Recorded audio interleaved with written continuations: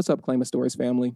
Earlier this year, we partnered with 99 Designs by Vistaprint for the 99 Days of Design initiative to award nearly $250,000 in grants and design makeovers for BIPOC small businesses in response to those disproportionately affected by COVID-19 and who are struggling to stay in business. As a continuation of this partnership and collaboration, we're excited to share the start of the Claim a Stories with Bima Storyteller Road Trip, a first-of-its-kind mobile podcast studio storytelling tour created with 99 Designs by Vistaprint, which begins this Thursday, July 22nd. Storyteller is our one-of-a-kind purple mobile podcast studio, born out of a shared vision to demonstrate the transformative power of design. For the next 30 days, we'll be traveling to interview BIPOC small business owners in San Francisco, Los Angeles, Vegas, and Phoenix. Our hope is that we continue to uplift and inspire BIPOC small business owners post-pandemic through storytelling, funding, and resources that have long been overpromised and underserved. If you see us on the road, definitely come say hi and take a picture next to myself and the crew with Storyteller. For more information about our upcoming trip, visit us at claimastories.com.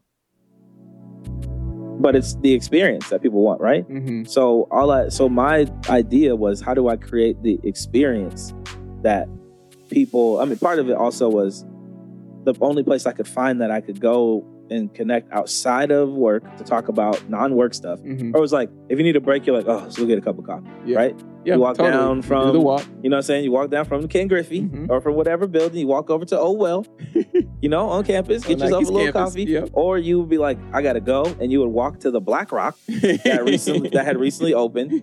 If you really need to talk about some stuff, but like going to get a cup of coffee is like is a break. It's like a reset or a start. Rarely an end. Yeah. But it was like a connection point for people. And I just wanted places where I could connect, but I also wanted places where people could connect. Yeah. And I wanted to be the coffee shop is the pulse in the community. This is Claim a Stories, a show about leading and emerging BIPOC creatives and how they were able to claim their dream careers. Tell me where you wanna go, where you wanna be. I can help you claim a seat, get you on your feet. Tell me where you wanna go, where you wanna be. I can help you claim a seat, yeah. Tell me where you wanna go, where you wanna be. I can help you claim a seat, get you on your feet. Tell me where you wanna go, where you wanna be. I can help you claim a seat, yeah. I'm Bima, and on today's show, we speak with Ian Williams, owner of Deadstock Coffee. Born in Newport News, Virginia, he grew up in a rough area, watching the local corner boys flaunt their sneakers. But Ian always stayed on the straight and narrow. At the age of 9, his father passed away, and Ian moved to Portland, Oregon, where he would live with his older brother, who was only 21 years old at the time. The culture shock was very real. It was Ian's first time living in a house, first time seeing tree-lined streets, and his first time seeing people that didn't look like him. He would find solace in basketball, despite being a very, very, very undersized center. But basketball would be his true entry point into having a love of sneakers. His first pair, of course, was Virginia legend Allen Iverson's Reebok Questions. While his interest in sneakers and basketball were strong, Ian's interest in school wasn't. In fact, he would later find out as an adult that he had undiagnosed ADD. In school, Ian would use clowning around in class as a defense mechanism and created a major hurdle for himself. Just before his senior year, he learned that he needed to retake 8 classes. Unable to do so, Ian didn't graduate from high school. Transitioning into life as an adult, he looked for work and would end up with a job at the Nike employee store, where he would spend the majority of the money that he was making on sneakers. In addition to retail, Ian had plenty of odd jobs with Nike, from literally making the airbags that go into the sneakers to even being a janitor on campus. With a lot of hustle and knowledge, Ian would eventually get a job at the campus as a footwear developer, where he'd work on a popular Dunk SB that was released in 2010. But something was still missing. Ian had this desire for community and bringing people together that led him to the world of coffee and starting Deadstock Coffee. His new venture began in a streetwear consignment shop that was located in the Chinatown of Portland, Oregon. In our conversation ahead, Ian shares a story about moving across the country to live with his brother. My immediate family were actually all like pretty tight. It was my mom, my brother, and my sister. My brother and sister are 11 and 12 years older than me, respectively. I guess. Wow. Yeah. And then I have a different dad than they have. Okay. when I was 9, my dad passed away. And my brother had already moved to Oregon to get for a job at Intel. And the only thing I knew about Oregon or Portland was I had this like TV. My room was probably like the size of that speaker or that amp over there. Like it was like this big. And it's like one of those ones with like, you know, a tube, and it had like a piece of glass on the front. It was weird. That was like removable. But the name of the brand on the TV was Portland. So I don't know why. A Portland brand TV? Portland brand TV. I've never heard of that. Never heard of it either, aside from that. Wow. But I thought that all there was here was trees and TV manufacturing. Oh my gosh. That's all I knew about Portland. And so you said you're 9 at this time? 9, yeah. And this was your biological father that passed away? And my mom and my dad were never together. No, he had cancer. Okay. From smoking. So I would say that is probably one of the biggest reasons why I don't drink or smoke. Because I'm worried about that. Right, absolutely. Yeah. Did y'all know this was like coming, or it just kind of like came out of nowhere? No, I knew it was coming. Yeah. I was very cognizant. Yeah. So you moved to Hillsboro. I mean, that's across the country completely. And if I'm being honest, it's a very random place to super random move to from Virginia. Like Oregon is random. Like the Northwest, maybe. I guess when I was 2, we lived in Seattle. I found out a couple years ago. Didn't know. Yeah. So why here? Like, what was going on? My brother was here. So it was just my mom, my sister, and I back home in Virginia. My sister was living on her own. She had 2 kids at the time. Okay. And then it was just it was just me and my mom in the house. And my dad passed, and they had joint custody. And I think it was for my mom, it was just a restart, like a reset opportunity. Yeah. I never really talked to my mom about it because, you know, black people was like grown folks' business, right? Right. No. Like, and everybody's like, why would you move to Oregon? I'm like, I don't know. I don't know. I just moved. I was told I'm moving. I'm not gonna. Like, I was mad, but the thing I was more mad about was there was a kid that I used to hang with. His name was Philip. Me and Philip used to run the courts at the Boys and Girls Club. I was more mad about not being able to hoop with Philip. Yeah, than I was about until we got here. And I was like, what is this?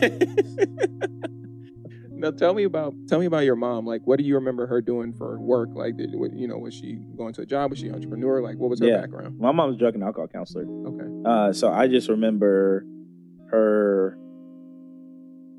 I just remember her not being home. She worked a lot and she went to school. Just putting herself through school to get her degree to be prepared to be a counselor. And I mean, I can say that's my whole childhood. My mom was like working multiple jobs. Drug and alcohol, counseling oftentimes is a thankless position, especially when it's like social work, Yeah. So, there's counselors, like she told me there's people who she has worked with who are very wealthy, like athletes like spouses and like judges and lawyers and, all that, like people who are wealthy. Right. But a lot of times it's not. And people like that often go to whatever the meetings, mediation, and stuff like that because they have to. It's not because they want to. They're just like, all right, I'm gonna go do this thing, and then let's get right back to it. Right. And so it's a thankless job, and oftentimes it doesn't pay very well. So she was working. I mean, it's a joke between me and my mom. I never know where she works. Like, she'll be like, can you take me to work? I'm like, yeah. I start driving towards Salem. She's like, I live in Vancouver now. I'm like, I work in Vancouver now. I'm like, that's the other way. Like, drop you off real quick. Like, this is a 45, 50-minute swing. It's like my morning. Yeah, before I go to school. Wow. So, like, or before I go to work or whatever it might be. So, yeah. It's just like I just remember her working hard. And her not in a bad way, not being around, but like just her not being in the house. Right. So, you're for the most part a lot for myself, and I was, just come home, do my housework, and then go play. Wow. Yeah. And your brother and sister were out of the house at this point. Yeah. Right. And so when you moved to Hillsboro, did y'all all move at the same time? Like, kind of how was that transition? Yeah, my brother was already here. I got flown out because I got flued out because I needed to start school. Okay. So I got just put on an airplane by myself. Was this your first time on a plane? Oh, yeah. I mean, again, as far as I know, right? Like, I went to Seattle when I was 2. But, yeah, it was the first time I was on the plane. And I was by myself. And there was a 8-hour layover because there was snow in August. Yeah. Somewhere. I can't remember if it was in Portland or we were in Dallas. Mm-hmm. And I was just sitting in a room by myself with a bunch of kids. And then they were like, hey, do you want to spend the night or do you want to like wait for a delayed flight? And I was like, I'm not staying here. Like, I don't know.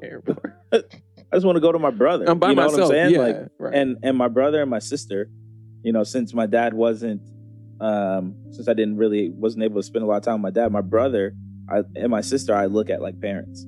So, okay. My mom was working. Mm-hmm. My dad wasn't in the house. Mm-hmm. So, and I just stressed that it wasn't because he didn't want to be there. Yeah. It wasn't because like my dad just wasn't around. Like he was an entrepreneur actually. Okay. What was he doing? He owned a bar, which again, I found out maybe 5 years ago. Your dad owned a bar? Yeah. My dad was a chef and he owned a bar. That's crazy. Like a comedy club. Really? Yeah. Do you know if he had any like crazy like acts that came through? I don't know. No, yeah. No. I just know that like that was where, because he was working, that was where I often spent time with him, was when he was at the bar. Yeah. So I learned how to play pool against people who I now realize were getting like day drunk. Right? Like at the time I was like, oh, there's some people who play pool with me. But now I'm like, wait a minute, these people are playing pool with me at 10 o'clock in the morning. I'm like, where do you work? Like, what do you do? But this was like, it's like Cheers, right? These are people who I knew because they were always there. Always there. And I couldn't even tell, like if I saw them or met them or whatever, I couldn't tell you anything about them. But I definitely remember like going upstairs where the pool table was, and I just stayed up there. I mean, what a crazy experience to be able to like your dad had his own bar and you were just like the kid that got to run around and experience and see all of those things happening. Do you remember like him in there, like his presence in there, and like what images in your head of him there? I just remember him behind in the kitchen. So whenever we would get there, it was never that he was like sitting down doing anything. He was in the kitchen. Yeah. So if I would go downstairs, he's in the kitchen. Or if I think about like a lot of time I spent with my grandparents, especially at night, right? Like I couldn't hang out with them there at night. Yeah. I could just like, if I really thought about what he was doing at that time, he was probably in the kitchen. So that's really all I remember is just him being in the kitchen. Yeah. So when you moved to Hillsborough, this is like 96, right? Yeah. Yeah. So you moved to Hillsborough. You're living with your older brother, who's 11 years older than you. Yeah. So he was 21? 20. 20? Yeah. Yeah. What was he doing out here? He's working at Intel. Okay. Yeah. And so did you know anyone here? No, not at all. What did you notice was different about being in Hillsborough versus everything? I mean, this is the first time we lived in a house. And we were living, my brother, there was, I can't remember, one of the people or both of them, they worked at Intel. So he lived in a room in this house. Okay. With some people named Jack and Ruth. And that was the first time I had lived in a house. That was the first time I lived in like a neighborhood. There was trees everywhere. Jack and Ruth are Chinese, or actually I believe Taiwanese. But other than that, there was no people of color that I saw other than like Mexican people. Which in Virginia, we like my best friend who I thought, like in school was a girl named like Diana, white. Like most people in my class were black. So like but then when I get here, my first day of school, I got here and school started like days later. That's crazy. Yeah. So my first day of school, and like mind you, I don't really understand that we're moving because when my mom and my sister packed the U-Haul and drove over, but it wasn't until like October. Mm-hmm. So nothing in the house was packed. Okay. Right? So like at least when you're packing, you're like, okay, I'm moving, whatever. Yeah. Nothing in the house was packed. They were just like, here's your bag. Here's your stuff.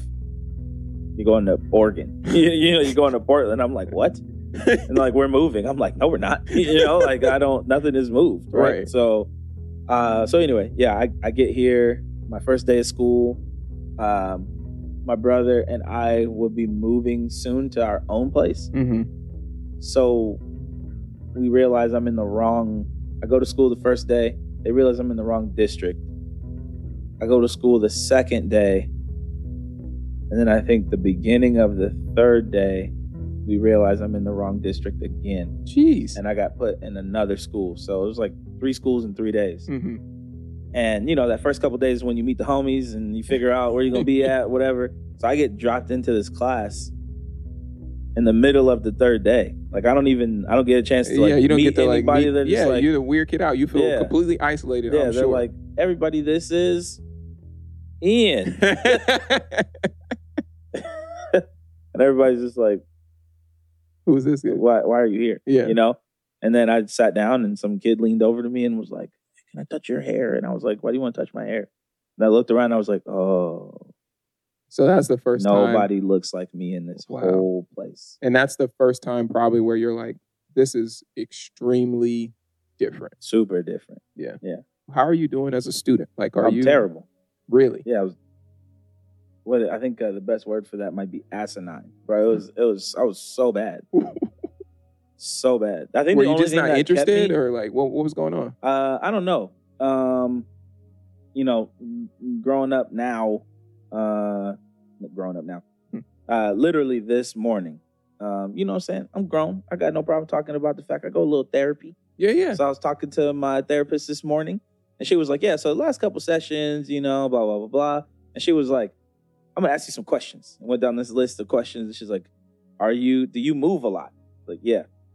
Do you get bored easily? Like down this list, and she was like, yeah. So, and she's a black lady, so she was like, and I've talked to her about like, there's a lot of stuff, you just be talking, yeah, absolutely. And then people get diagnosed with stuff, and I'm just like, what is this noise, But she was like, yeah, you definitely have some ADD, mm-hmm. and I was like, and of course, I'm saying this now, still being like, okay, I still got to live, what I'm saying? Right. So now I just have like a title, I guess, to go. It's like when you like, Ian Williams, MD, you know what I'm saying? Like, and now it's just like Ian Williams, ADHD, whatever the 3-letter word would be probably for like dyslexia. Found that out a couple years ago too. Mm-hmm. I just was like, whatever. I just was a bad student. But this is stuff you didn't know when you were in school. No. And I mean, maybe it could have got some sort of diagnosed, and, we learned later that parents have, as black people, right? There's like grown folks business, and then there's also just like sit still, right? There's like, or like stuff you don't need to know. I'm sure my mom had, like, I'm sure teachers probably called my mom and said like, oh, we think that maybe Ian has, and she's like, ain't nothing wrong with that boy, But, looking back on it now, I just learned differently. Mm-hmm. But the way that school was, I didn't have any other option. I went to a really small school. There was no, my graduating class was 17. Like I was the 17. The group of people who were in every single brochure or photo. Me, my homies Israel and Andreas, both Mexican. Amy Glass, Japanese. And then when Brian Atkins, which is not his real name, came to America from Thailand. And then a random white kid. And every single brochure, every like function, it was the 5 or 6 of us. Y'all were the diversity, the show of diversity. Yeah, we were diversity. But really, the school of 200, like, don't lie to everybody like that. Yeah, Yeah. But we all knew when we were in like 7th, 8th grade, we're like, this is our life. This is why and I went to school because I was black, and I'm a respectful person. Like my school is heavily subsidized. But I also knew that there was like kind of nothing that they could that they could do. You kind of knew what the boundaries were. I knew what it was. The boundaries were pretty wide. Yeah, so, because I was bad at school, I just used to mess around a lot. To like try to take the heat off of it, I guess, right? Mm-hmm. When you're a kid, you don't think of this. You're just like that's just the way you cope or the way you're trying to diffuse the situation. Yeah. Like we had an earthquake. It was like a small earthquake, but I just remember like, because I was always not paying attention. I was looking out the window and the blinds were swaying like evenly. And I was like, what? And then the birds flew out of the tree. And I was like, what? And then the girl in front of me was like, stop kicking my chair. I'm like, I'm not kicking your chair. Like, what are you talking about? And then our teacher is from San Francisco or from the Bay. And she was like, you guys, we're currently having an earthquake. Everybody, please get under your chair or get under your desk. And it was like the connected desk, Everybody, please get under your desk and cover your neck. And me and my homie Joel look at each other and go, stop, drop, and roll. And we're just stop, drop, and roll. Stop, drop, and roll. Stop, drop. And we're just like rolling around on the floor. Man, we got in trouble. And I think at that point, I already had like 30 demerits, and you're only supposed to get 50. And at like 32, you get expelled. Wow. And I think I got 4. Or you get suspended, and then like you come back, whatever. I got 4, and Joel got like 15. That's so just safe to say y'all were like, a little bit of trouble in school. Oh, yeah, Not like big trouble, just mischievous. It was just knuckleheads. You got a lot of energy and you didn't know what to do with it. Doing knucklehead stuff. We used to pass notes that was just pictures of each other, drawings of each other dunking on each other. So we would have like the basketball hoop, and then like the clouds would be like mid-level in the photo. And then like also implying that Joel can jump high too, right? Because he's also above the clouds. And I have like a fro. Bro, there's so many notes. This is hilarious. This is all we used to do. Like we would just pass notes. But, Joel is, I would say, like Joel got his homework done, so for the most part. Joel's getting his homework done. Yeah. You're not getting your homework done. Nah. And I think what I learned was that you technically didn't finish school. Did not finish high school. Yep. How? Just all of that and then like grades and stuff? Yeah. So in my senior year, small school, right? They realized that there were, over the course of high school, going into my senior year, they realized that I needed to retake like 8 classes. But they didn't offer them all. Wait. No one mentioned this before? Like senior year, you got 8 classes you got to make up? 8 classes, bro. It was, we sat in our like senior prep room right before going into senior year. And they're like, well, Ian, like, so they're like, so-and-so, you have to retake 1 class. This person, you need to test into whatever level, whatever. And they were like, you have to retake. It was either 7 or 8. How did you, like, what was going through your head? I had a study hall at the beginning of the day in which I took 2 classes. I didn't have a choice, right? Like my mom's not going to be happy about it. So I can't complain to her that something is wrong. Yeah. She's like, you should have known. Like, why would I have known? Like, if you haven't told me and I don't want to do it, why would I bring it up? Do you know what I'm saying? So, the school just matter of fact about it, all this kind of stuff. So it was what it was. Yeah. So I just had to do it. But I had 1 class I needed to finish, and it wasn't offered that year. It was a history class. And so they were like, well, you can just like, you can walk and then just go to PCC, take this like intro to history or whatever history. Portland Community College. Okay. Take this intro to history class, and then, we'll give you the paper that goes inside that green thing you got. And didn't. Never did. And then like a couple years later, school closed. So your high school, middle school, high school is gone. Gone. You're, you try the PCC thing. Went to PCC for like, because then after school, I realized I needed to go to college. I started selling cars. And I did that for like a couple months, and I was like, this is the most terriblest. Bro, I'm gonna tell you the exact story of like when I knew I couldn't do this anymore. When you're a car salesperson, when you do sales for like a career, when you're like a commission sales, you often work like 60, 70 hours a week. Was it just like trying to get a sale? Like what are you spending most of your time doing? Just trying to get a sale. You're just kind of like standing around. And a lot of times that stuff needs to build up.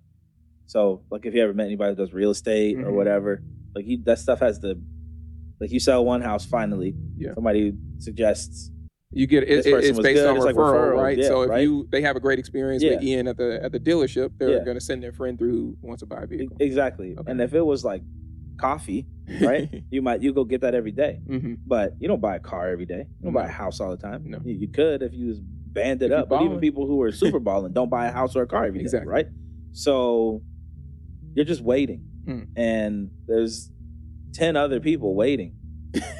And when you're 18 years old and don't really know anything about cars, you know, like I know I like them. I know it's cool. I definitely don't know what's not cool. I don't know anything about finance.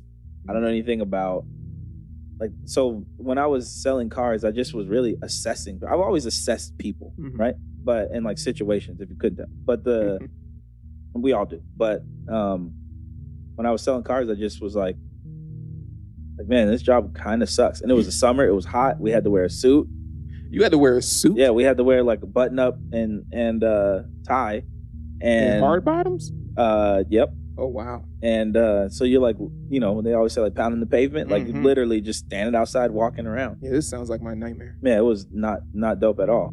So you have this crazy experience working at this Mitsubishi dealership.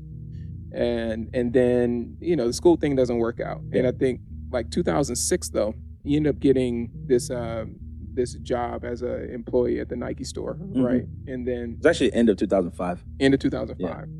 And then was there like a big career aspiration to like work at Nike? Like what was, you know, was there anything more to that at that time? No, I was a Reebok kid, right? So, and I was an N1 dude, so I could care less about Nike at the time, right? Yeah. And I knew that there was like a Nike office in Portland, but I didn't realize it was the world headquarters. And I grew up on Main Street. Nike's on Jenkins, which it goes Main Street, which turns into Baseline, which turns into Jenkins. So literally I back up, go out the driveway and turn into Nike. So you're literally like 15, 20 minutes. Minutes away. Like I used to ride my bike to work when I was a janitor. It was nothing. Yeah. You know? Yeah. But I could care less about Nike. But what I realized was before I sold cars, I detailed cars. Before I detailed cars, I was a lot attendant, but it's because I liked cars, right? And then after those jobs, I found a job answering phones. I was like, all these paychecks, I was just buying shoes. So like the little bit of money, when I first moved out, when I was 18 out of the house, I had to move back home because I just kept buying shoes. I wasn't drinking, I wasn't partying, I just was only buying shoes. Going, right. Like all my money was going to shoes and I ran out of money. Wow. I had to go home. Wow. And so I just was like, I guess I better find a career, you know, like to it. Yeah. And, you know, I'm looking at like athletes, rappers, you know, and I'm like, these guys are getting paid to wear shoes. Why not get paid to wear shoes? So landed a job at the employee store, was there for a few months, got into it with a manager, told him to stop treating dudes different than how he treats women. Got let go. And, but that was when I was like, y'all messed up. Because there was like a little bit of competition of like, you pissed me off, now I got to get back in there. But then also like I just realized that was what I wanted, was like footwear. And Nike, well, you know, they call it the greatest footwear company of the greatest, you know, sneaker company or whatever of in the world. I'm not gonna lie and say that it couldn't be, you know, like, so that was looking real appetizing at the moment. So why not try to figure out a way to stay there? So you're at Nike at this point. Yeah. You're working or had worked at an employee store, but they basically, the experience that you got from the employee store, the impression was that, oh, I want to do more of this, or I want to work on Nike campus, right? You didn't have a specific kind of role in mind at that point. No, right? Because you took a couple different Nike gigs. Like you had made airbags that go into the sneakers, and then you were a janitor, which is, you know, a widely known story for years. And then those my doo-doo days. Your doo-doo days. And then you became a footwear developer, right? Tell me a little bit about what's a footwear developer and what that day-to-day is like. Yeah. I mean, so you work in, when you're on the product creation side, you're brand side, you know, so, you know, you don't get this, bro. You don't get it. No, but You work in what's essentially called like a triad, right? Okay. So it's you have a designer, developer, and a PLM or product line manager, but whatever, right? So the marketing person, the PLM, goes out into the market and says, we need a low top basketball shoe that can be good for indoor and outdoor. And Max Air is cool right now. And then they find some images, and then they work with the designer. And the designer says, here's some images that I think convey what you're conveying. Thank you for the images that you gave me. And is this drawing what you're thinking? Right. And then during that time, the developer is like paying attention to, okay, we talk about breathability. We need also durability because it's outside. And, you know, it needs to be Max Air. So we need to figure out whatever the platform is going to be, cushioning system, blah, blah, blah. And then you also try to wrap your head around what the price is going to be. So you work with the factory to get it. And then you work with the factory to get that product made. Right. And that factory is overseas, completely different time zone, et cetera. And so what hours are you also working in addition to maybe the day-to-day? I mean, sometimes you just need to get on the phone or get on we use like WebEx. Like you just need to get on like an instant messenger. It's easier to do that than send emails back and forth. Right. So sometimes, you know, you might have to come in a little bit early for a conference call. Sometimes you have to send people over to the factories. Sometimes, you know, so you're just working on the majority of the time, you're working on the same time zone. You just send an email. Yeah. Email comes in later. You just answer it in the morning. But, you know, there's sometimes to get an answer to something, you might have like I'm looking for this. Did you mean this? And I was like, you know, I'm looking for this. Next day. Did you mean this? Next day. Actually, no, that's not what I meant. I meant this other thing. Next day. This one? Next day. Yeah, but could you change it? Next day. Like, you know, so you might go a whole week or two before you actually finish up a conversation on one specific thing. Yeah, so you might as well just get on a call. Right. You know? Right. But there's like language barrier a lot of times, but yeah, so developer job, but honestly, your job as a developer is to make sure the thing can be made. It's a production, right? Yes. It's manufacturability. Yes. Make sure the thing can be made and make sure you don't spend too much money. No. But really, it's make sure you don't spend too much money. Make sure you save money. Figure out how to take money out of it.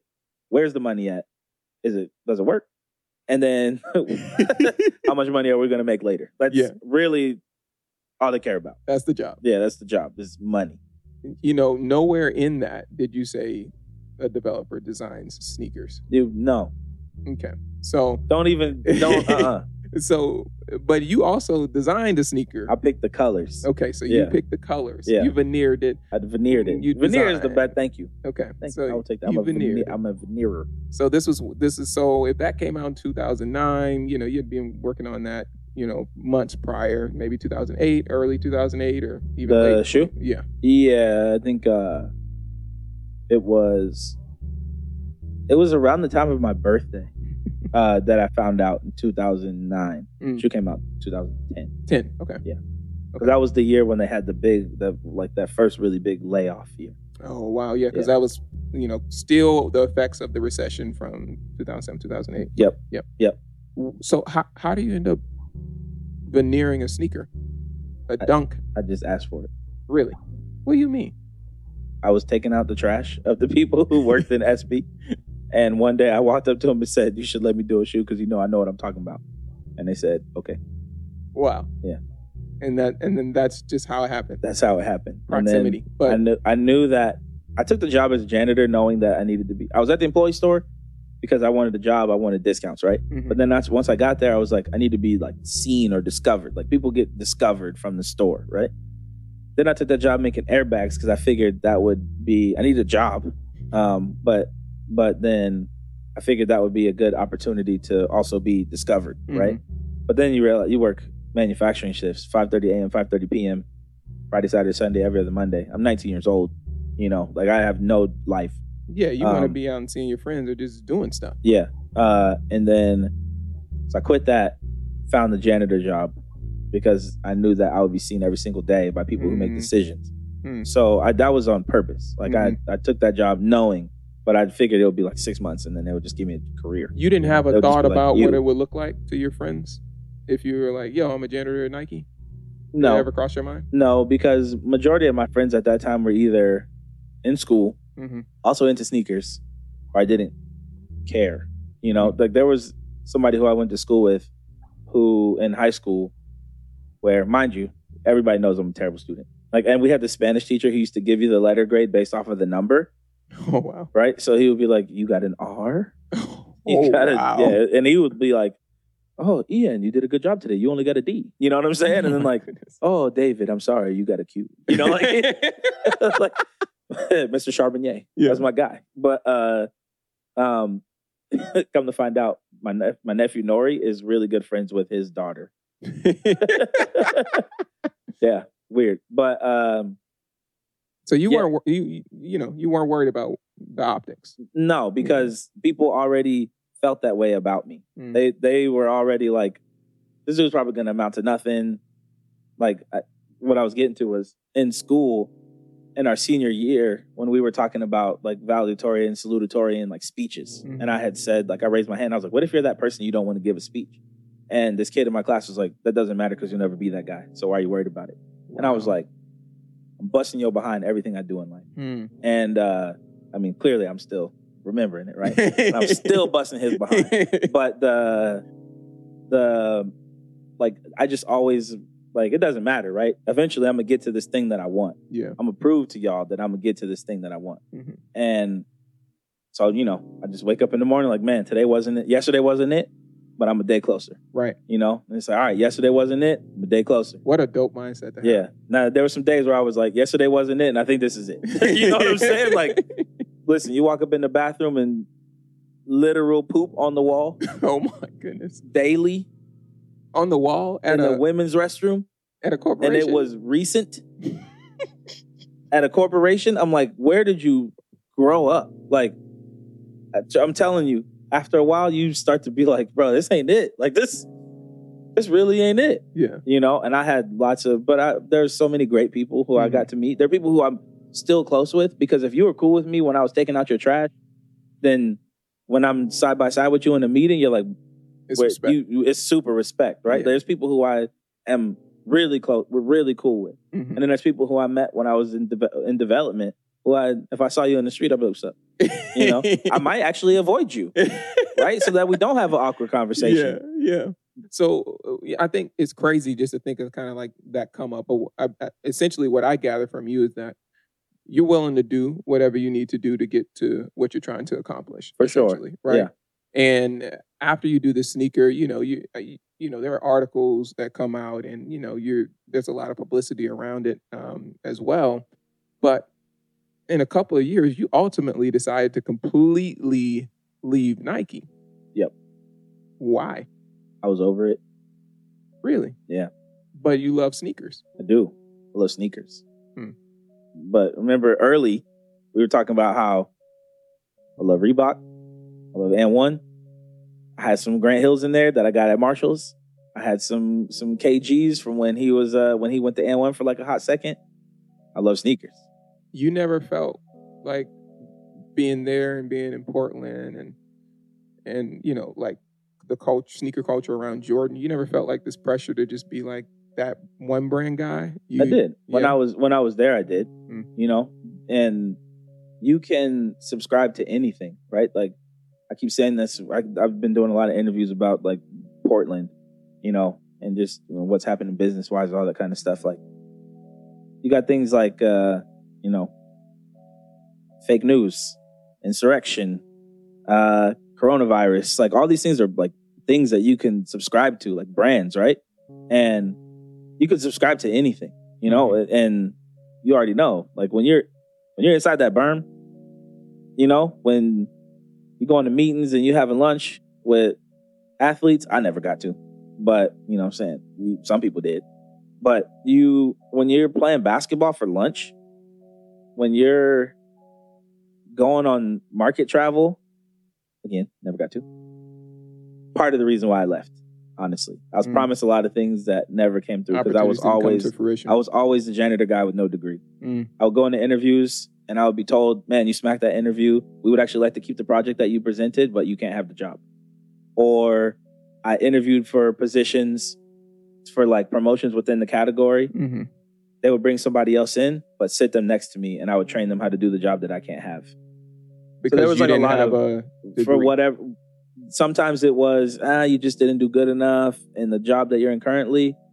Or, I mean, in 4 years of being a developer, I had six managers. So every time a new manager would come in, they'd be like, well, we have to watch you first and figure out, make sure. And after a while, I just started to get pissed off. Yeah. So I was sucking at the job. I was getting the job done like bare minimum, but I was just so mad. Yeah, you had no motivation to do anything because you didn't have a manager that was invested in you, right? They weren't spending time because there was never a consistent manager. Well, and our category was growing, right? So we worked on performance product below $100. Okay. Our category was making dumb money. Like Nike, at one point, Nike was $25 billion. We were 3 of the 25. Oh my goodness. There's 30 people making shoes only with no marketing. Like Jordan brand was $2 billion. And they make shoes, shirts, merch, and they do brand activations. So all the money they made, they threw back out. Do you know what I'm saying? Right. We don't even get we got a Maxim one year. And that's an internal Nike award. Yes, internal Nike award. And we got a pizza party. And then leadership came to spend time with us to say thank you, to come have a beer with us, and forgot to order beer. So it's safe to say, So our category was a joke, but we were making money. You're making money. You're in this kind of forgotten about category. Yeah. So smart people come to the category knowing that it's going to look great because all you have to do is show up. Show up and it's going to print money. And especially as in leadership, all you got to do is show up. Numbers are going to at least be stable. You're going to be good. Product's going to be fine. Things are getting more innovative. They're looking good. Colors, really. Colors and materials. So our category just was like, it was like a hot spot. Like people would just pop in and pop out. Wow. And I was just like promoted. And they would get promoted. Yeah. And I was just like a lot of us were just like casualties in that time. I just got fed up. And what I realized was I hated sitting behind the desk. I wanted to be with people. I wanted to be in the community. And what I really missed was the feeling that you get when you wake up, maybe it's Friday night or it's early Saturday morning and you like, bro, I'm so late. And you go get in line with this group of people who you only see on the weekend. You only see them on the weekend. You only see on the weekend. And you have no idea, bro. You kind of know, like, this person's a plumber.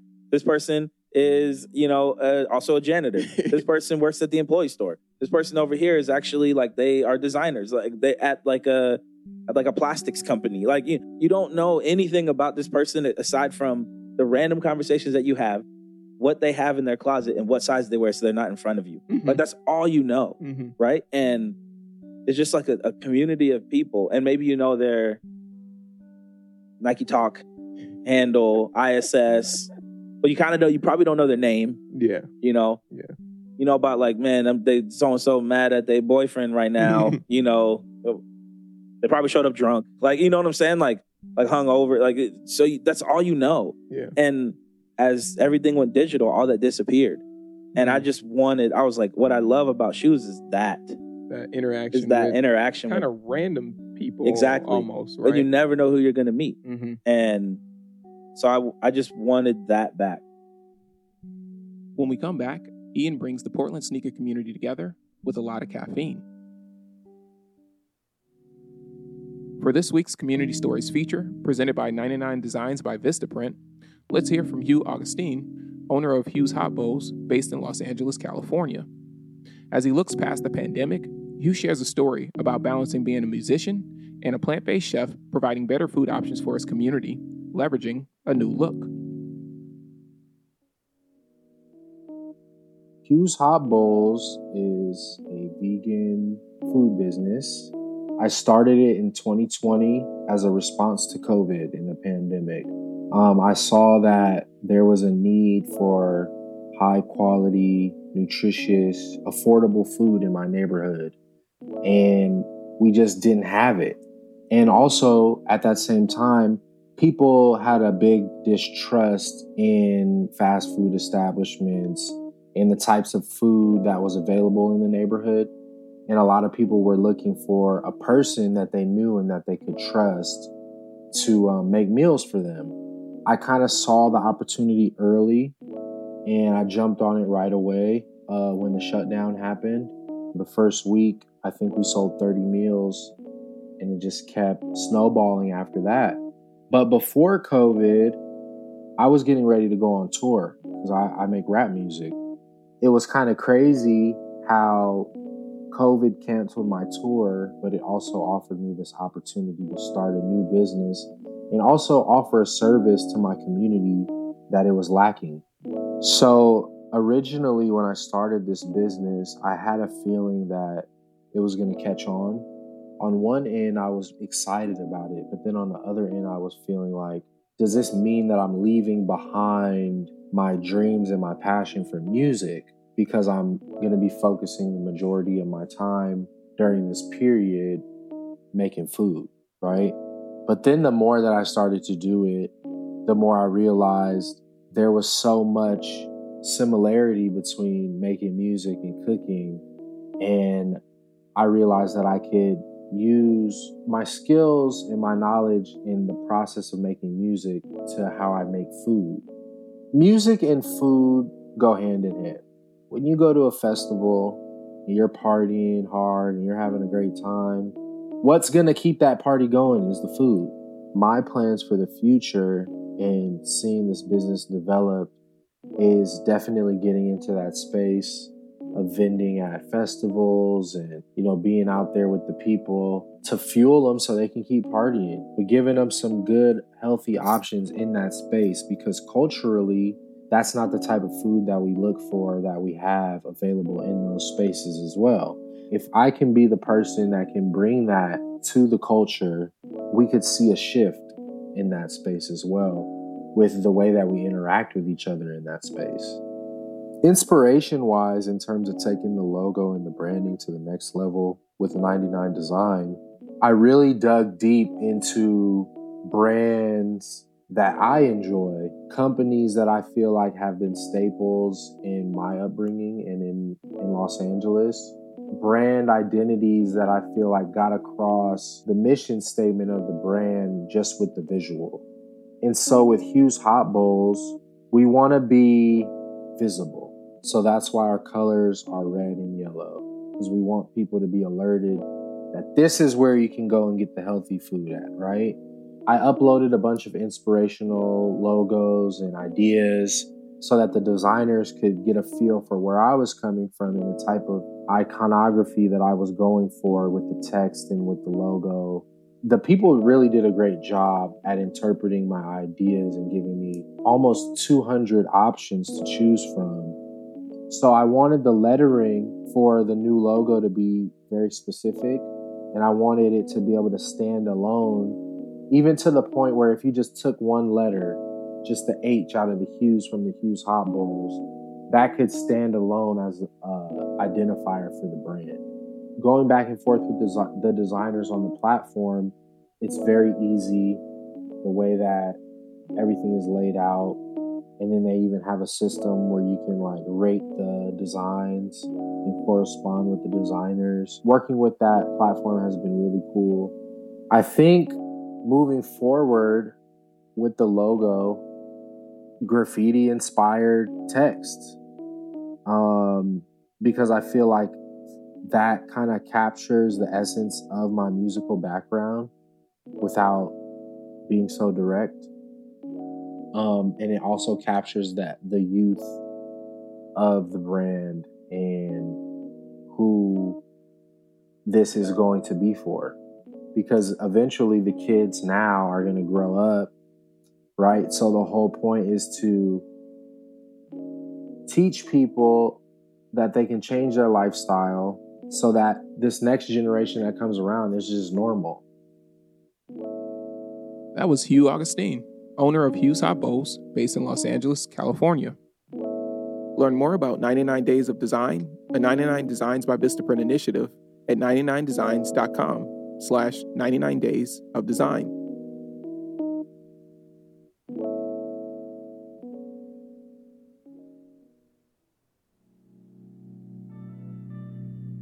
Hey, it's Bima. Welcome back to Claiming Stories. After a few years of working in the sneaker industry, Ian is missing his connection to friends that work at other brands and wants to figure out a way to bring the community together. This is the origin of Deadstock Coffee. So I started doing art shows while I was still a developer. Mm-hmm. There's like single day pop-up art shows and people were, but I just was like, if you work at all these brands, there's no middle spot to meet, right? Because it's like all the brands are like super competitive. Like, it's like you have cooties, right? Mm-hmm. Like you can't, like they're just like, ill. You have stripes on ill. Like, and this was the time when there was no Yeezy, mm-hmm. right? So people from Adidas was hiding. Like, I don't know where y'all was at, but y'all was in hiding. So, but you know there's some people out there because your homies leave one brand, go to another, right? Brand, yeah.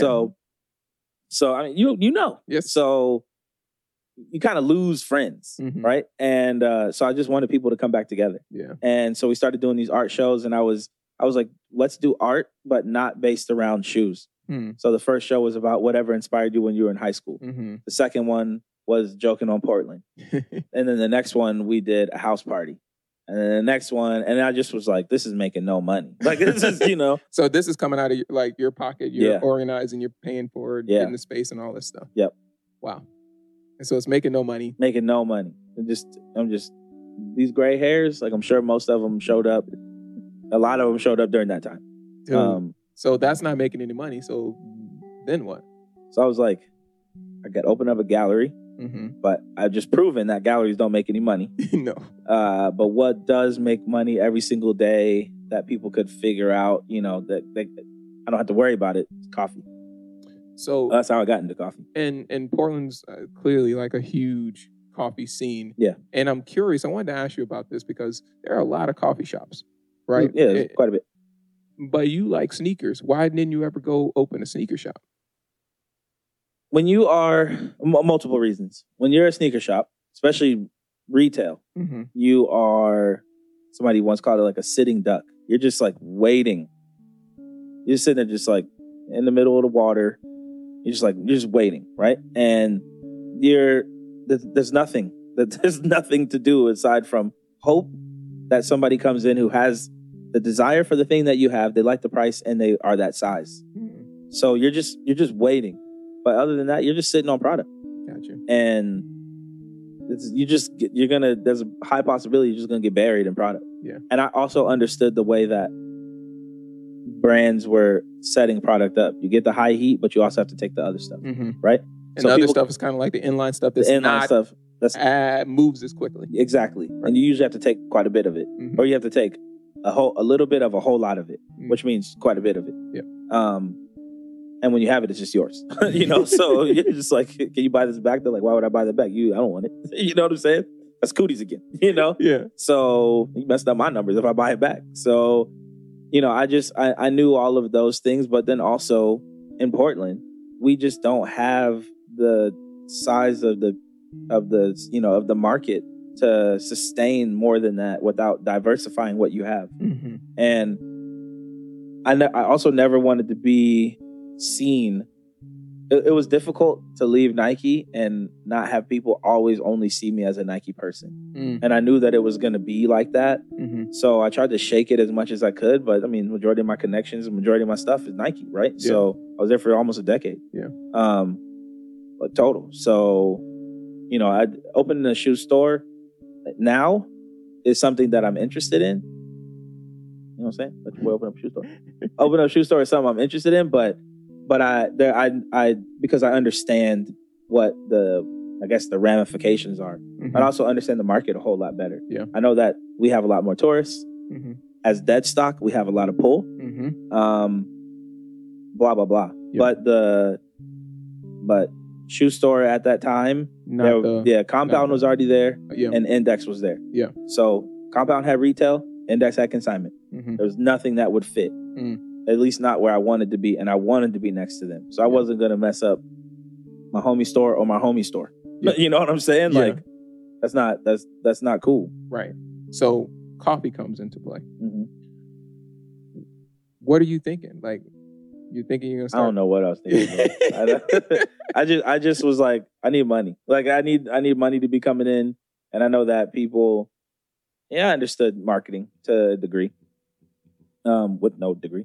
But I understood because I understood. I think I understood people mm-hmm. and people's desires and what people are willing to do for something that they want. And I know that, like, we would wake up in the mornings and people would be like, right? And I'm just like, what is your deal? Like, what is wrong with you? Why do you rely so heavily on this thing, you know? Mm-hmm. And so I just knew that this could be the avenue, which I know that people have disposable income. Because people ask all the time, like, why you spend so much money on shoes? You know? Like, you spend $300 on a pair of shoes. All right, let me add up how much you spend on coffee every month.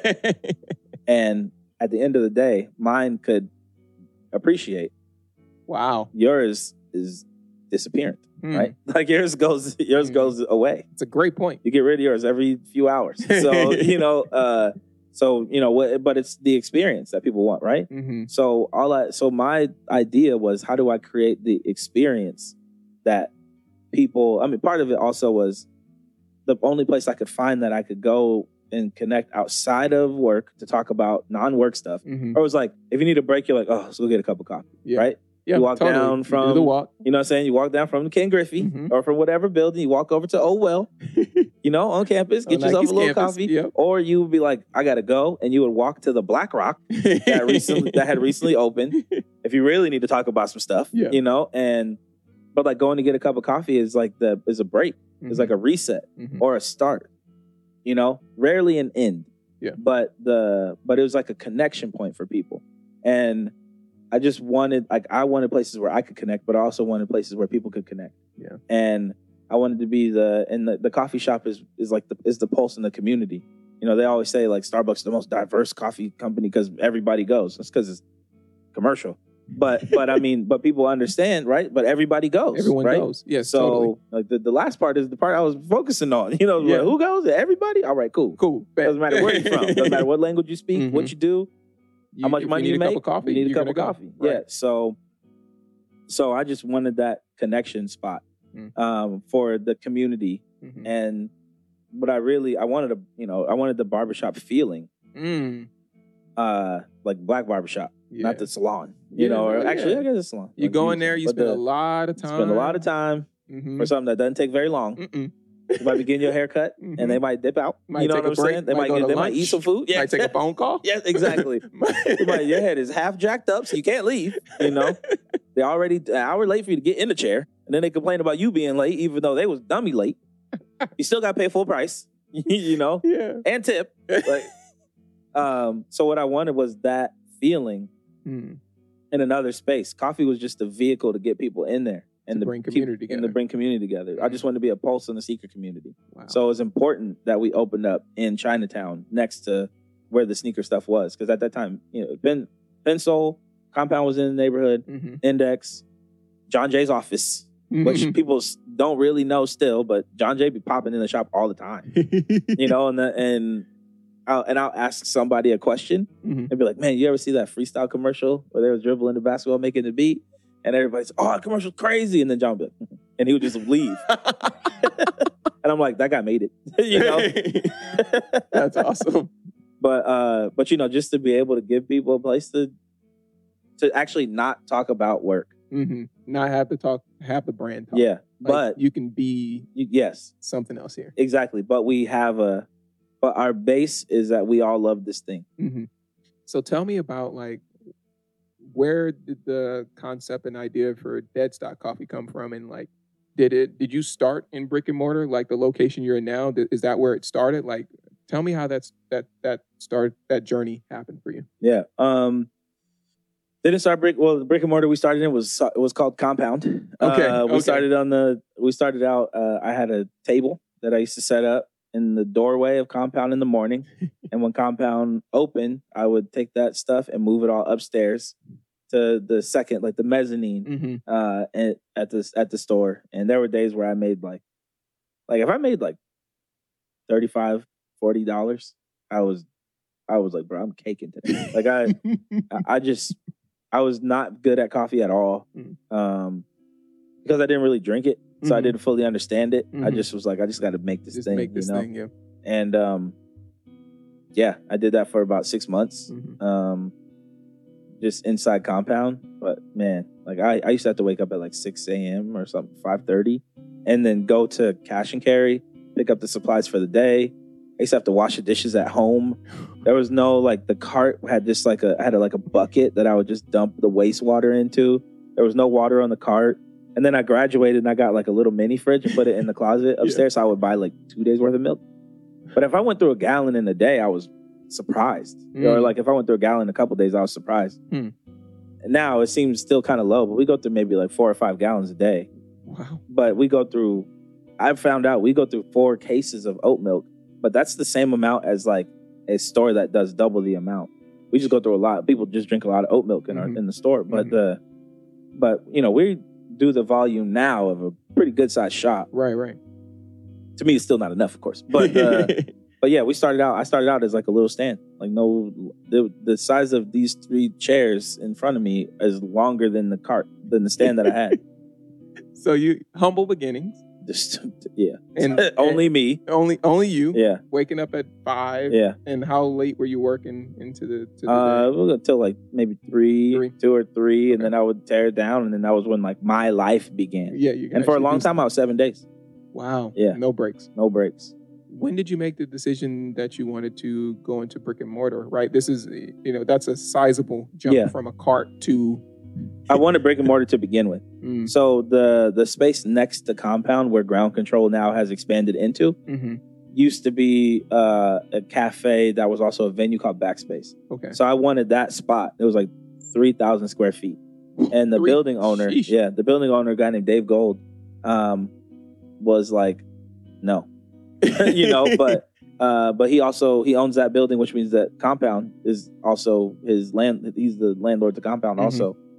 So, I did the setup and compound, all that stuff. And, David saw that you were committed to what you were doing, because I wanted like this whole shebang bang. Like that was what it was going to be. Like, and then one day I'll still get it. But, so I'm not going to say nothing. But,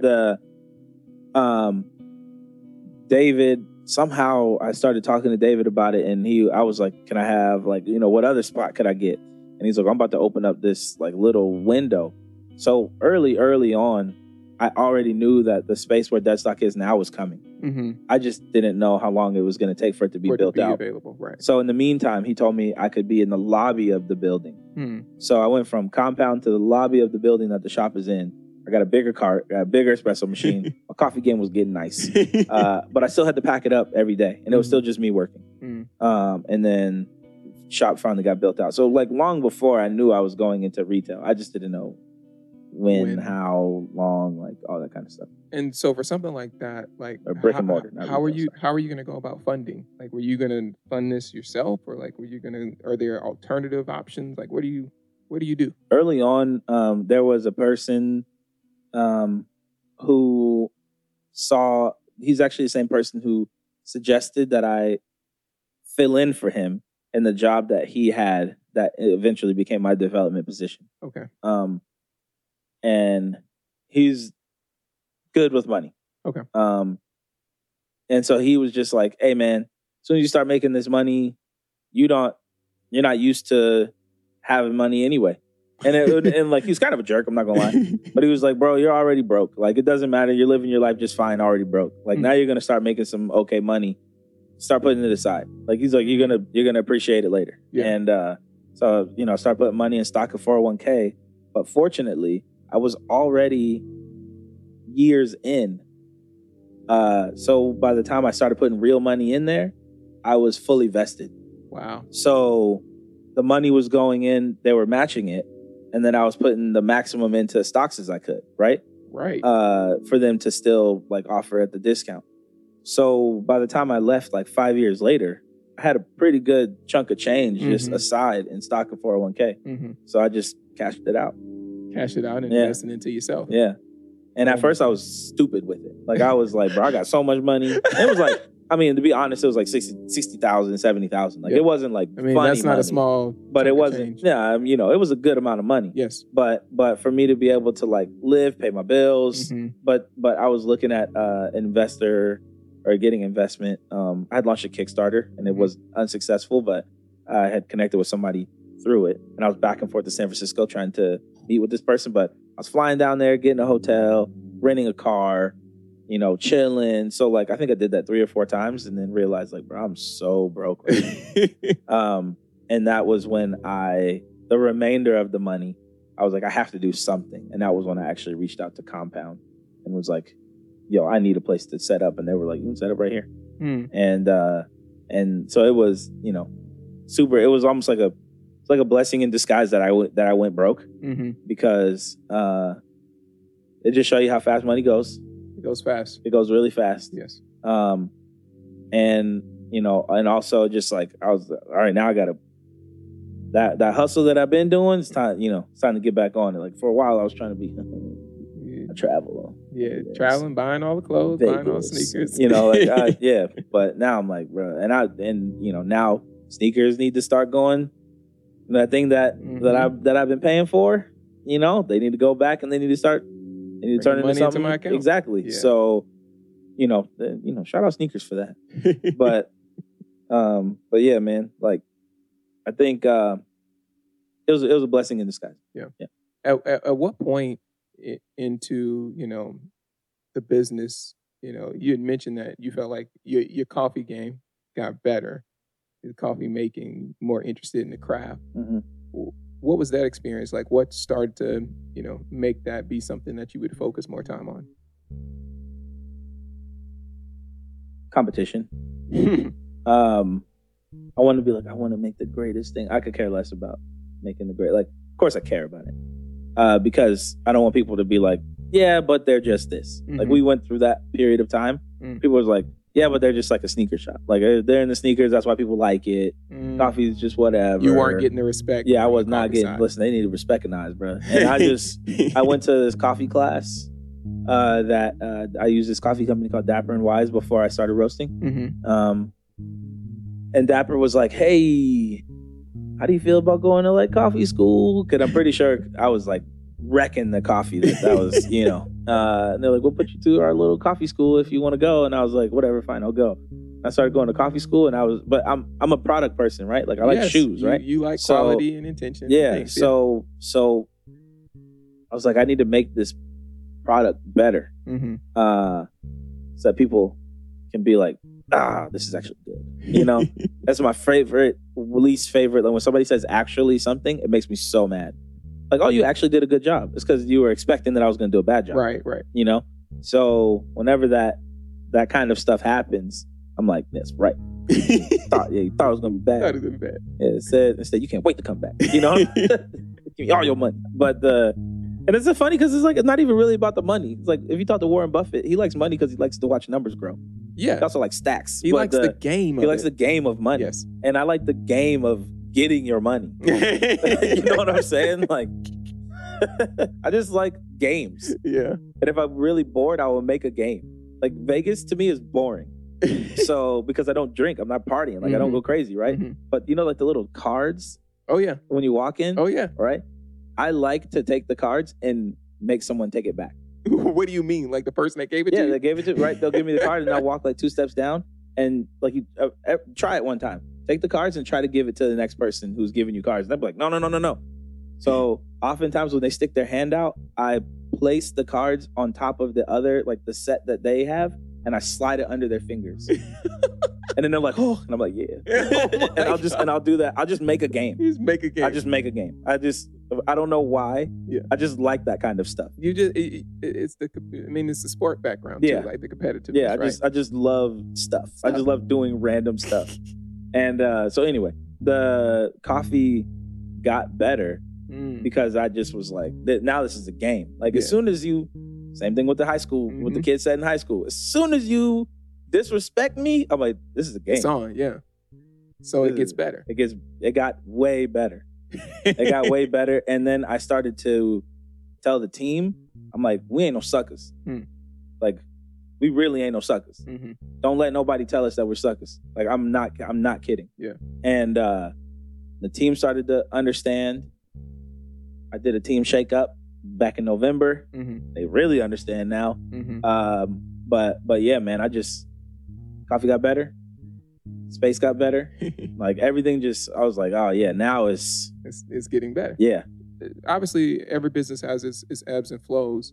And I think when you started to transition into roasting your own coffee, what was happening in the business at that point? Like, what was going on? Business was going relatively well. Mm-hmm. I thought that we had a good. This is like our second year. Okay. So we had a lot of things that we had purchased. I say we, it's really me. There's things that got purchased, like under counter refrigerator, espresso machine, yada yada yada. Mm-hmm. Actually, I had just bought a new like single door glass refrigerator. Before, if you look at old photos of Dead Stock, there's nothing on that wall. Mm-hmm. And then there was a single door fridge, and now there's a double door fridge, right? And we had an under counter. Okay. Coming out of 2017, mm-hmm. I had like, it was like November-ish. I had taken like a little roasting course. I was like, I wonder what this is like. Yeah. You know, I just want to see what it, I just want to try it out. So I went to this place called Buckman Coffee Factory. They did like a little 3-hour tutorial. I just burned some seeds. They taste like garbage. Actually, the ones I did with on the tutorial or in the class were good. Yeah. Then I went back and I tried to roast again by myself. Terrible. And I just kind of gave up on it, right? Mm-hmm. And January, we had a pretty good year. So I'm like, I'm going to pay some stuff off. I have money in the bank account. Yeah. So I paid some stuff off because debt sucks. Mm-hmm. And we can get into a whole debt-based argument about like credit. And it's not even like it's more like I messed up, not understanding the power of credit. Yeah. And anyway, but so I didn't really have any money in the bank account, but I was like, we made so much money in the holiday. Mm-hmm. New Year coming, we are already up, X percent. I think we're up like 15%, which is quite a bit, you know, for retail. And I just needed I was like, what's going to happen next? Like, it should be good. And then we had this snow. And then we had some snow just before, but it was like during Christmas. Mm-hmm. And kids were already out of school. People were already like slowing down. And then it gets slow in January because people make New Year's resolutions. I'm not drinking dairy anymore. Yep. I'm not drinking coffee. I'm not Cleaning buying coffee. Mm-hmm. But then like late January, February, I'll see you right back. It's back. Like, we sell the most non-fat during that time. Because everybody's on diet. But we had the snow, and Portland doesn't really have plows. Mm-mm. Doesn't do salt. Mm-mm. And care less about streets anyway. Mm-hmm. If I were to run for mayor, the streets would get taken care of in many ways. One, but anyway, that's if I was mayor. So that's for you, honestly. For when you're mayor, I need you to do that. No, sir. No, sir, you won't do that. Or you have other focuses first. That's cool. That's all right. I respect that. But we just really needed I owed Dapper and Wise a bunch of money. We had to shut down. The city was done. Yeah, there was nothing happening. Yeah, unless you were in the Pearl, because the Pearl pays the HOA, and those streets were very shoveled. Wow, the sidewalks immaculate. Like I almost wondered if they had heated sidewalks. That's how perfect. That's how perfect they were. But then as soon as you cross past Powell, you got the park blocks, and then you get into Chinatown. There's like poop in the snow. Like our neighborhood was so messed up. Wow. But I felt it was important that we were there, that because people needed they needed something that was regular, and if you're willing to make the trek, I'm going to be in there. So I just told everybody no more shifts.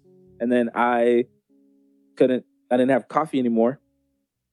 So I just had to start roasting. I owed Dapper a ton of money I made a really dumb decision. And at the end of 2017, I was going to make these like promo kits and send them out. So I bought really expensive coffee from Dapper. Oh my goodness. Like the single origin, super rare, like Kenya's. And then didn't realize that coffee like that actually spoils really quickly. Oh, wow. So all the coffee went bad. Never got the kit sent out. Snow happened. I owed Dapper like 5 G's. Jeez. So they were just like, we want to help you, but we can't. Because we're also a small business. Like And so I just started roasting and apologizing to people. As the coffee was bad, I would roast like 2 pounds at a time. Go to Mr. Green Bean, buy a little bit more coffee, go back to Buckman, roast a little bit more coffee, get it to the customers, apologize, and be like, tell me what you like and don't like. All right, your coffee's on me. Go back to the lab, roast again. And I just slowly built up. And now we're about to open up a roastery. I love it. But what I love about it is like you didn't get completely discouraged because it wasn't necessarily perfect. Like you could, again, you kind of got like this ball player like working on the shot. Yeah. Like you're like, I'm just gonna work on the shot. You're gonna miss it, so I'm gonna just keep shooting. Yeah. And you might miss some when you hot. You know, you get to that shooting in the ocean mindset. It don't matter. You just throw it and it's gonna go in. Sometimes it's not gonna go in. Sometimes it's not gonna go in. You're absolutely right. You might have an air ball. You like that, but you didn't forget about. I might have an air ball, but don't forget I got 42. You know what I'm saying? Like, my goodness. Yeah. I never had 42. Let's be honest. I had somewhere between 4 to 2, but no 42. So tell me about this past year has kind of been a blur for a lot of folks. A lot of things have happened. Yeah. From the protests in Portland to you mentioned the riot at the Capitol to COVID-19. Mm-hmm. And as a part of kind of this, there's been sort of this energy around supporting Black businesses, BIPOC-owned businesses, and things of such. Yeah. And there's a quote you're quoted in Eater a couple weeks ago, right? Yeah, they messed me up. And it says, "I'm thankful, but when you post a picture of coffee or the bag and you say, 'I love supporting Black businesses,' no, you don't. It's kind of you coming in, or maybe you do now, but a lot of it is, I guess the word is performative. A lot of it's not to help me, it's to help you, and it's for you to feel better." It's circulated a lot. It got out. So expand on that. Give more context to kind of what you meant by that, and why you felt like it doesn't necessarily. It's not to benefit you. If you come in, sometimes people come in because they saw like a news article or whatever, right? Like we're very fortunate. We get a lot of coverage for whatever the reason might be. Mm-hmm. I'm Black. It's a small business. It's in the city of Portland. It's in Chinatown. Sneakers, art, whatever. Like pick a reason. Like we fortunately we get covered a lot. Yeah. But George Floyd passes away. Mm-hmm. Everything starts to happen with all of that. Black Lives Matter protests get very large. Mm-hmm. Because of COVID, I will actually say that gave people it was like after you already did the thing where you like reach out to old people and be like, "Hey, my bad, man. I know we had a fight.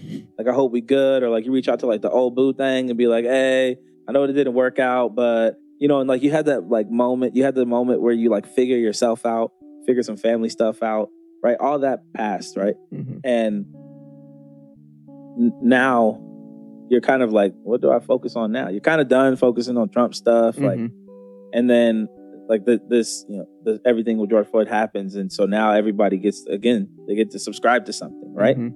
And I'm not saying that this is like, honestly, this is the best thing. Like even George Floyd's daughter said, like, my daddy changed the world, right? Like mm-hmm. this is what had to happen, unfortunately. Mm. Blackout Tuesday pops up, and we're on like every single list of Black businesses to support.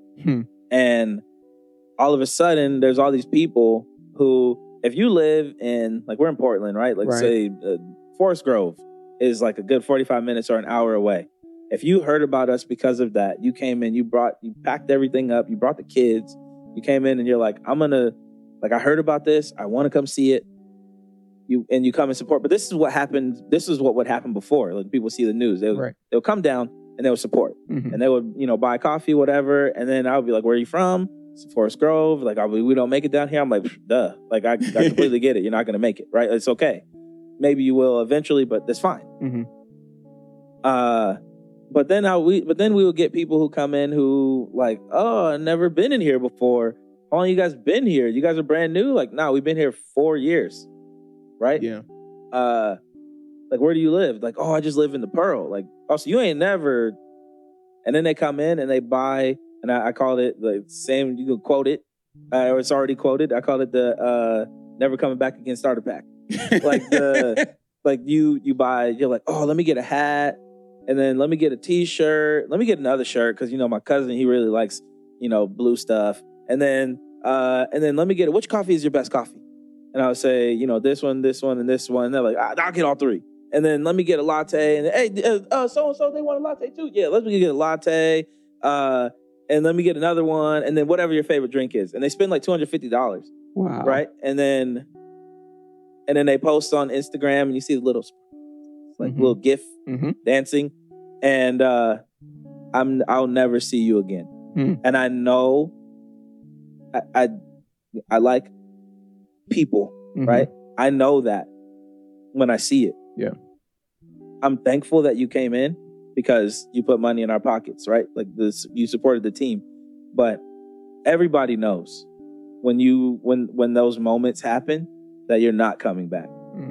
You probably won't come back. So that is actually our moment to then make great product and make it so that they at least have to be like, that was good though. You know what I'm saying? Right. And hopefully then we got a lot of customers after all of that took place. There's a lot of people who just didn't know, right? Yeah. They're like, oh, I didn't know it's a coffee shop right down here. I'll start going there. Or you put us in your routine of like monthly, or you get on a subscription. You start, but there's so much of it that you don't.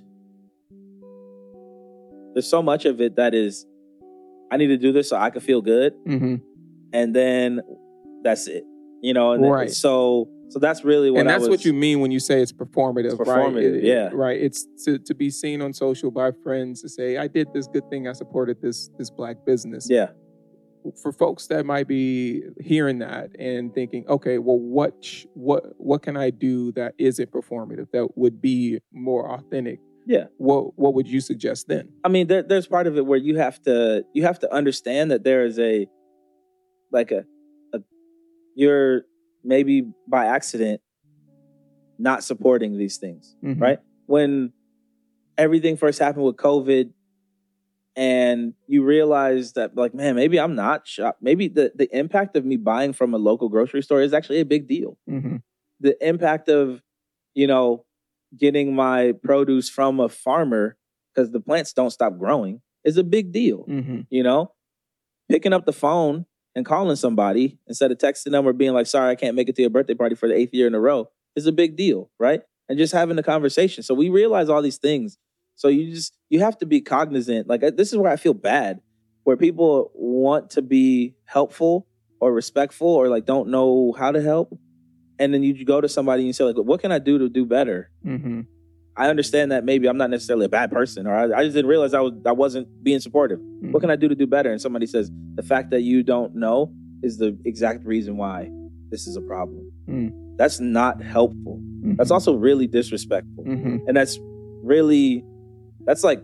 segregation mentality. Like, you're going to tell somebody that they're messing up, but you're not going to tell them how they're messing up. Like, oh, the fact that you don't know is what your deal is. Like, that's really messed up. Right. So, honestly, a lot of it is like when somebody is aware that maybe they're just not doing the right thing. And this could be supporting Black businesses, supporting the people, supporting whatever, across the board. Doesn't matter. It shouldn't matter that I'm Black. That's why we have a problem, right? But the supporting or just understanding and then figuring out when it comes to something like this, putting somebody or putting those businesses into your routine. Yeah. Whether it be daily, weekly, monthly, or we have people who are like, every time I come to Portland, I come here, and we actually remember that kind of stuff. Like, man, I thought you looked familiar. Don't you live in the Bay? And last time you were in here, you had on that championship, Giants hat. They're like, yeah, that was me. You know what I'm saying? Like, people remember that kind of stuff, and so just putting us into the routine or putting somebody into the routine. Likewise, if their product is bad, don't go back there. I don't care what they look like. And let them know a lot of times. Like, if you had a sandwich and the sandwich was flavorless, like, you'd be like, hey, man, I'm not going to lie, this sandwich ain't had no flavor. You could at least put some, like, I don't know what mayonnaise y'all using, but the eggs and the oil was not, they wasn't working. You know what I'm saying? Or whatever. So, but for you, I love it. The way that you say it is like, if you're going to support intentionally, right? Put it into the routine. If, another way to support is actually give honest feedback. If the experience wasn't great. Ian, like, thinking about, like, you're now, in this phase of your life, you mentioned earlier that you just learned that your dad had owned a bar, bringing community together. Have you thought about, like, how, like, coincidental that is in your life right now? Yeah. I have. Well, my brother is the one who told me, and he was like, man, you got it honest, man. And I was like, what are you talking about? He's like, man, you just like your dad. And I was like, what are you talking about? And he was like, yeah, your dad, he owned that bar, man. Like, now you got the coffee shop, and you was like, you got it. This is you. Mm-hmm. And I was like, I did not know that at all. Mm-hmm. And it's like people say like, oh, my ancestors, I didn't even know that this is what I was going to do. I thought I was going to work at Nike forever. Mm-hmm. I thought I was going to be in the league when I was in high school. I thought I was going to, you know what I'm saying? Like, I never, when I was selling cars, I thought I was going to be just selling cars. Like, I didn't really know. Yeah. And I don't even know what's after this. But I'm thankful that this is what it has become. Yeah. Yeah. I think a lot of us are too. Tell me, so when you as we wrap up here, there's a lot of young people that are trying to figure it out, kind of like what you just said. When I was doing this, I didn't know. When I was doing this, the dealership, I didn't know. For those cats that might want to, these BIPOC creatives that might want to be entrepreneurs, might want to be small business owners, might want to go into coffee or restaurant industry. Based on your journey thus far, what advice would you share with them? It's the same advice that I give people always. If that's what you want to do, then go do it. Like that's what I'll always tell people. If you really want something bad enough, you'll go do it. So, and that goes to anything.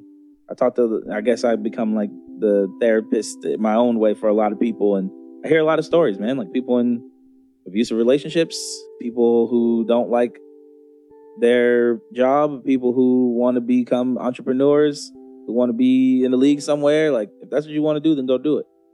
Like, if you think that this relationship is bad for you and you keep talking to somebody else about it, like, I want you to talk to that person about it. I want you to get out of there, Or if you're like, man, I make the best chicken wings and nobody knows, like, let's show people. You know what I'm saying? Like, so, if that's what you want, if you say you want to quit, start your own business, then do it. Understand, what the ramifications of all these things are. If you leave that situation, you might not have anything. There are people who are going to support you. If your wings are the best and you want people to know about it, you now got to go into a lease. You have to understand what it costs. You got to have your margins right. You got to understand, like, so all these, if you leave that job to go start that business, like, you ain't got no job. You know what I'm saying? Like, there's a lot of things you have to understand, fully. But if that's what you really want, like, I wanted to open up a shoe store when I was 18 years old. And my little bit of college, I wrote a business plan for a skate shop. That was what I wanted to do. And it just never left me, And I thought that the moment was gone.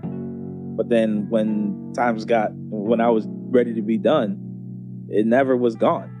It was always in my ear, Actually, for a long time, I carried the business plan in my backpack for like 3 years. Wow. Yeah, just cleaning the doo-doo. And it was right in my bag. Right in your bag. And it never left. Yeah. And so if that's something that you want, just go do it. That was Ian Williams, owner of Dead Stock Coffee, based in Portland, Oregon. Find out more about Ian and get access to all of our episodes at Apple Podcasts. If you'd like to connect with us, follow us on Instagram and Twitter at Claim Us Stories. Our show this week is produced by BJ Fregoso, original music, production, and scoring by Adrian Anaya, original music by Danny Castillo, Kinsley Barry Quattro, Orlando Kennedy, Melanie Jag, and vocals provided by Rosella. And special thanks also to B-Dot, Professor H, Jordan Dinwiddie, Nick Pop, Lily Lynn, Nicole Early, Becky Mathai, and Amin El Faleli.